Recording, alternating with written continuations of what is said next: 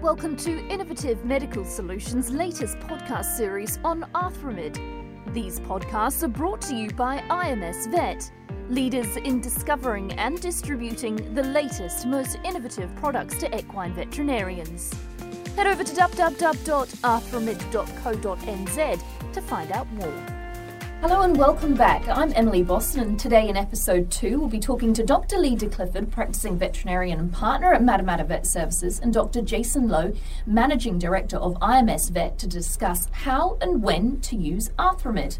Welcome back, guys. It's great to have you here. And we talked in episode 1 about the product in general, but now to get into the nitty-gritty about when and how to use the product. First of all, let's talk about how does Arthromed work? Yeah, so once it's injected into the joint, it will actually start exchanging water molecules with the synovial lining, and then it undergoes a process of integration through cell migration. Initially macrophages, fibroblasts will move through the product, and then it integrates with collagen formation, and binds into the intima and subintima of the joint capsule itself. And you'll then get a new and hypercellular synovial cell lining forming over the inside of that. What that enables the joint to do, it increases the elastance and load capacity transfer of the joint capsule itself. So if you look at basic anatomy, what a joint's for, they're literally for to take the forces of locomotion around corners. And so the stronger that structure is and the better it's functioning, the better it is. So it's a really a tissue scaffold. The other interesting thing is a hydrogel. It's a 2.5% hydrogel, and we think that's absolutely critical in the pore size, which allows that tissue migration and integration to occur, because we don't see any foreign body reactions, and we don't see encapsulation of it. It's one of the 11 different hydrogels available in the human market, and again, a paper by Narens and Smith evaluating all the different hydrogels. The 2.5% polyacrylamide is critical size and structure for proper tissue integration. Lee, would you have anything to add to that? Yeah, so the process roughly takes 4 weeks to take full effect. Because it doesn't have any pharmacological activity, it's the reaction to the product that creates the effect that we're after of increasing the function of that affected joint. And so unlike traditional therapies, which you'll see a response within the first week to 10 days, this can take up to 4 to 6 weeks, depending on how the horse is managed after that injection process. So it takes a little bit of a different mindset to get your head around when you're using it, and also client expectations as well. And you just need to bear that in mind when using the product. So we like the sound of what Arthromed's doing, but what can I use Arthromed for? It's very much indicated for joint lameness, so if you've localised the source of pain to the joint. So obviously from the diagnostic point of view, intra-articular analgesia, so a nerve block to confirm that that's the site of pain. And we also see horses that react to flexion, so it's quite a common veterinary procedure for passive flexion of the joint, and you get a really good feel out there as to how sensitive the horse might be there. So horses that are lame in the joint and responding positively to flexion are really good candidates for Arthromed. We also see good results with in cysts and with other sort of capsulitis and pain reactions like that. So. What about what not to use Arthromed for? Is there anything? Yeah, very much if you're worried about fracture. So subchondral bone disease and hairline fractures are always a diagnostic dilemma, especially for the stable vet, which is often under a lot of pressure in front of the horse and in front of the trainer or owner to get a result. But those are not good candidates for Arthromed, and you really want to go through those diagnostic procedures. If you're suspecting things like that, then obviously taking radiographs, referring the horse on for scintigraphy, MRI, CT scanning, whatever's appropriate there. Lee, you're out in the field working with Arthromed, and you know it's how it can be used properly. Give me a couple of case studies where Arthromed has been really effective. Yeah, well, again, when you're breaking the two main areas down into equestrian and racing, in the racing scene, particularly here and also in Australia as well, that the intercarpal joint is in my hands the most common joint that is affected by that, by lameness, and which isn't just a straight out osteoarthritic process as well. You've got subchondral bone disease, especially the third carpal bone, so you need to bear that in mind. But it's great for for those cases where it's strictly osteoarthritic, and you get the horse that trots up and the action's just gone a bit. The jockey reports it doesn't want to drop its head down as much. It's just resenting work a little bit. It's not, you can't pick that it's obviously lame, which means that it's lame in both legs, not just the one. And then it loses its action in front, where the legs become, they abduct more instead of coming truly underneath the horse. And then when you flex it up, you've got reaction to flexion, one short sharp crank of the knee, and you often get a good diagnostic feel as to how that joint is functioning.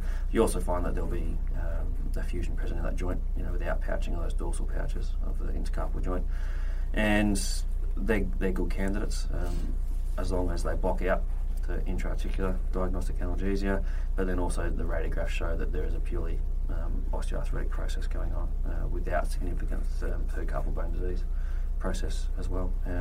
They're good candidates for those, and the way in which I manage those is inject the horse on day 0, and then they have 48 hours off, and that's just a regime that I use. I know a lot of other vets do as well, after intra-articular injections of any kind. And then after that, it depends on what stage of the training that horse is in and what the plan is for that. But ideally, anecdotally, we feel that a couple of weeks of just reduced exercise, you can still work a horse without putting weight on those legs, and that can be involved with swimming, water treadmills, dry treadmills on a decent incline, taking to the beach. Some trainers even have the luxury of being able to perform dressage work or something for a couple of weeks. They have designated riders or facilities where those horses get turned through during the preparations to keep the horses running for longer. So they work quite well. At about the 2-week mark, you can bring them back in and start building them back up again. That's my ideal. However, in the most recent study that we just finished in Melbourne again, it was a double-blinded, prospective, randomised, controlled study, and we compared the Artemis versus a group that had triamcinolone only and another group that had hyaluronic acid only, and we found that after having 48 hours rest across all 3 groups and then entering an unaltered training regime immediately after that 48-hour period, we found that at 6 weeks, 83% of those Artemis training group were lame-free, where none of the other 2 groups were. So, and then the interesting subsequent part of that was that of those 83% of horses that were lame-free of the arthrometrity group, they were still lame-free at 12 weeks post-injection. And this was performed at a single training facility under strict conditions. The horses weren't allowed any other medications or anti-inflammatories throughout that period. All horses had the same farrier, same feed, same track work, same riders, same facilities. So that was quite encouraging. So yeah, it depends on what stage of training they're at, what prep they're in, facilities available. So you need to take that and bear that in mind. And if you're looking to the other subset, which is equestrian-based discipline horses, I tend to ask for the 2 weeks again, and but certainly if they can just 48 hours off again, and then 2 weeks of very light level work, which mainly basically involves dressage work for those for all those horses, and if they can afford to, with time and facilities available, which they often don't have as readily available as the racing at stables, treadmill, water walker, beach, etc., or even just hacking as well. So it's interesting, isn't it? So the more we learn about the product, it's more changing the trainer or owner mindset around how to manage the horse in the treatment phase, because again, as Lee's saying, that traditional way of give them an anti-inflammatory and try and get them back into exercise as quickly as possible while it's still working, whereas with the Arthromed, if we change our mindset around that and actually say this is restoring the function to the joint, allow it time to do that. So think about changing the exercise regime, doing it when the horse is naturally in a rest period or a quiet period. Or if it was previously diagnosed last prep, it's come back in the work, and right before they start doing anything more than a 3/4 pace, you put it in then. So by the time they're up to full speed, the products had kicked in and it's going well. So it sounds like your recommendation is to give ease off on the horse when the Arthromed is applied. But having said that, if you do need to press on, the results are still pretty positive. Yeah, very much so. But it's giving the product the time to integrate and actually do what it's there for. And because it's long lasting, it actually allows you to manage the horse better and easier, if you like. But if you are pushed for time and you're within a couple of weeks of a big event, it might not be, you probably won't get the results you expect from that, and so it might be prudent to use other products within that time frame. Okay. But what we do say that if you are faced with that scenario, wait 2 weeks after an injection of anything else before you put this in, and then it's often a good way of looking after the horse, looking after their own expectations, and then also maintaining the longevity of that joint function long term. As you wait 2 weeks, put this in, and then you should be fine. By the time it's integrated in, the effects of the previous product will have worn off, and it should be fairly smooth sailing from there. And it seems to be easy to make a case to give it the extra time because it does have that longevity, doesn't it? Yeah, very much so. It's not so much the ambulance at the bottom of the cliff, which we've traditionally been trying to do, is actually, a bit more preventative type of medicine. And anecdotal research now coming through from the vets involved with the pilot research originally, back in 2012. They're finding now that horses that are injected earlier on in the stages of arthritic change, having less days lost in lameness throughout their entire career. Okay, so act early if there's some sort of idea that there is osteoarthritis there. Yep. What about mistakes you could make when diagnosing a need for Arthromed? Is there something that you'd maybe pop up and you think, oh, perhaps I could use Arthromed for that, but you would recommend that you didn't? Yeah, again, I think it's just that the difficulty that in clinical practice, when you're at the coalface with the horse in front of you and a trainer or owner that's keen to progress, is just rushing your diagnosis and missing stuff like stress fractures, hairline fractures, or if there's a larger component of subchondral bone disease, because Arthromed won't treat those and is contraindicated. Saying that, for subchondral bone, we believe that it may help with the gliding of the bones in the joint and may help alleviate some of the clinical signs of subchondral bone. But certainly horses that we find that do not respond to Arthromed, and obviously there's around an 18% of horses like that, then think of something else. There's obviously something else going on in there, or there's that you need to be looking at, or if they're partially responded, then there may be a dose-dependent effect and they might just need more Arthromed in there, but you definitely want to go back to the drawing board and repeat your diagnostics, or there might be again a complication with the likes of subchondral bone, and I think that multi-factorial nature of lameness and the osteoarthritis complex. I know at university we would get sort of pigeonhole diseases, but I think the more we get to understand around these diseases, that they are multifactorial in nature. A lot of a vet's job is dealing with client expectations. What can a client expect when the product Arthromed is applied? Well, what they can expect is there's a very good chance that this horse will become lame-free within 4 to 6 weeks.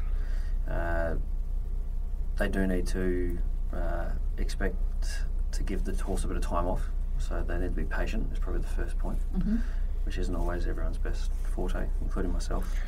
But that's the first and foremost. 2 days off, and then what they can expect to see if these horses have an effused joint, reactive deflection, we'll know that within 2 weeks that the effusion will reduce, the reaction to reflection will gradually go down, and then at about that 2 week mark, that's when you'll start seeing the lameness reduce as well. And then by that 4 week mark, we expect the horse to be, if it's going to be responsive to it, to be lame-free at that time point, and for the joint effusion to be near enough gone as well. So not every case would that occur, and that certainly came through with that recent study we did in Melbourne. We found that half of them, the effusion was dissipated down to a rating of 0, and then the other half was better than what it was initially, but not quite, not a 0 rating basically. And what we believe as to why that occurs is because it does integrate into the synovium, and in some patients, the synovium does enlarge in the depth. And when we look at a joint effusion, it can be from subcutaneous tissues, or it could be from skin, subcutaneous tissues, the joint capsule, the synovium, and then fluid. So there's multiple structures there that can look like joint effusion. But if we kind of break it right down, realistically it's either going to be joint capsule, synovial lining, or fluid in the joint. So the synovium can still be enlarged in response to this product. So you don't always necessarily need to see a complete reduction in effusion in that joint. So the main thing is it's pain. It comes down to lameness, and that's the overriding thing of all of these, of all treatments of joint disease, is pain, and it's functionality. And so what they should expect to see is 4 weeks for this horse to be, in theory, lame-free. There are, what we know now is that depending on the grade of radiographic changes and lameness and clinical signs at admission, you can alter the dosage of the product, and that ranges from 1, 2 and 3 mils for a standard joint. And I use that now for mild, moderate and severe clinical cases at time point 0. And there are a subset of horses, around about the 15%, that about the 4-week mark, they've gone from, say, a grading of 3 out of 5 to 1, and you rerun your diagnostics, make sure that everything's still looking the same, and you're happy with everything. And those cases may require a top-up, because if you put 2 in, it may have needed 3 at the initial time point, or if you put 1 in, it may have needed 2. So there's that little bit of leeway there, and certainly it took my head quite a couple of years to get around that, and certainly speaking to other vets that are using the product regularly, that's a system that's been adopted quite widely. Jason, that's a pretty good overview of when to use the product, how to use the product. Is there anything else you could add or advise people at home? No, I think Lee's covered it really nicely there, and it is very much just patience and understand how the treatment's working, and then give it time to integrate and actually work. There's some more research that we're doing around some of that, around synovial joint quality, etc. But again, I think all the research is there now just to show how effective it is. Great. Well, that was episode 2 of our Arthrimid podcast. Thanks for listening. We hope you have enjoyed this podcast and learnt a little more about Arthrimid. Be sure to head to arthrimid.co.nz or find us on Facebook at Arthrimid Vet to hear additional podcasts, read about the results others have achieved, and to find out where to purchase your Arthrimid from. We're keen for feedback, so head to arthrimid.co.nz/podcasts to ask further questions, rate us, or leave a comment. All of the above will put you in the draw to win an Arthrimid jacket. On behalf of IMS Vet, thanks for listening.